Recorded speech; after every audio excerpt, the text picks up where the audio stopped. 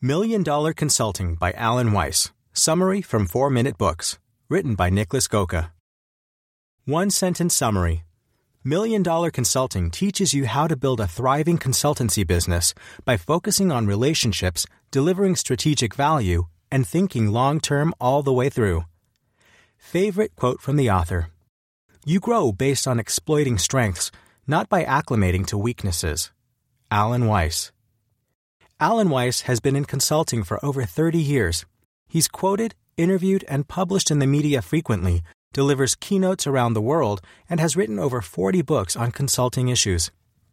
Over the years, he's coached and helped many people who've tried to make the jump from regular job to independent consultant. Some rise, some fall.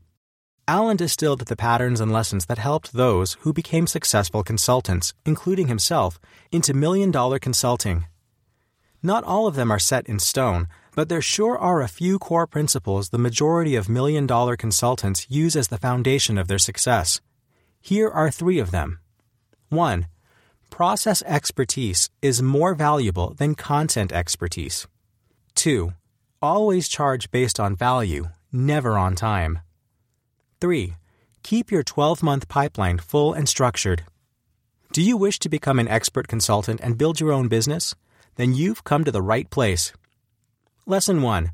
There are 2 types of expertise, and one is more valuable for consultants than the other. What does a consultant even do?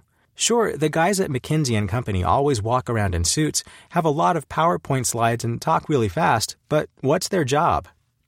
In the most basic form, a consultant adds value to a business that the business can't create itself.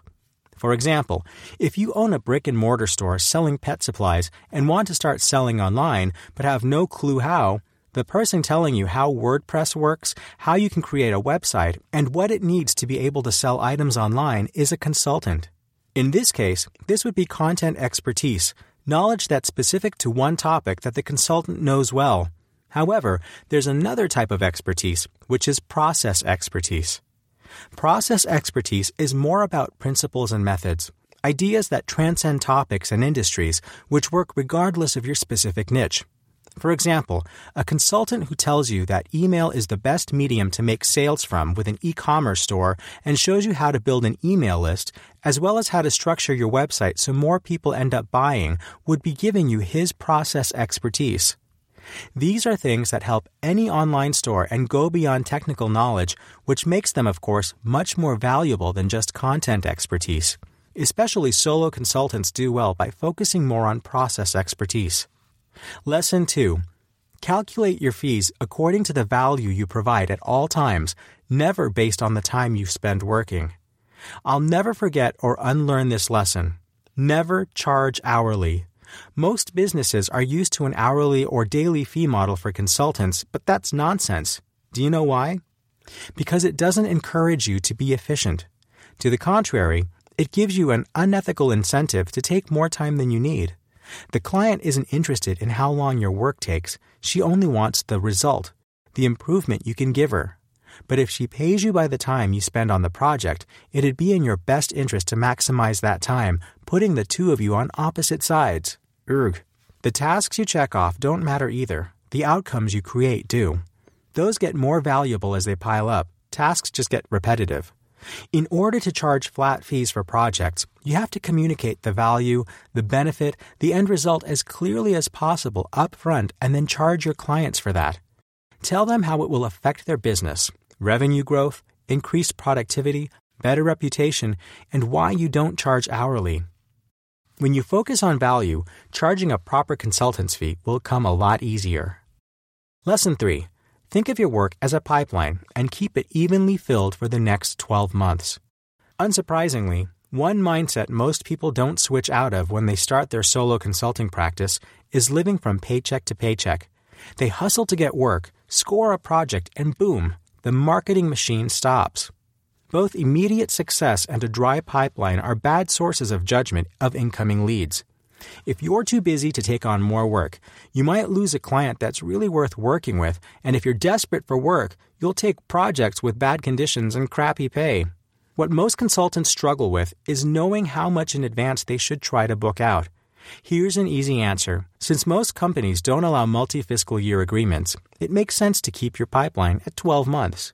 That said, you can keep a timeline of all your signed and sealed immediate, short-term, and long-term projects, including retainer agreements, to get an idea of your safe income for the next year.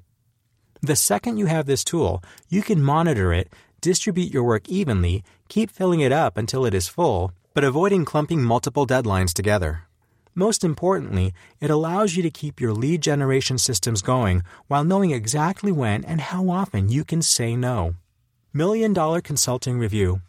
I learned a lot of these lessons from my friend Ryan Wagoner, and they have been extremely helpful in judging the value of my time, feeling less stressed, and focusing on high-value, important work.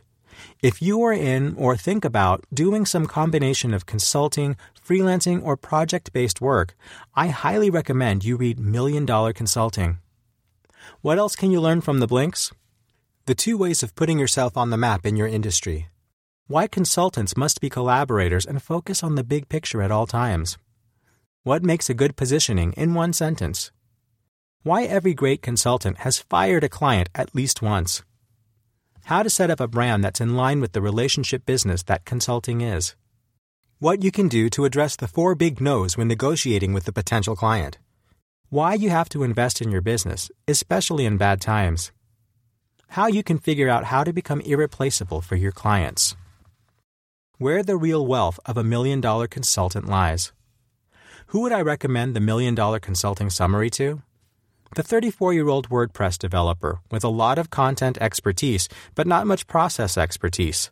The 51-year-old manager in a leadership position who'd love to do something different until she retires, and anyone who's felt bad with an hourly wage they once got.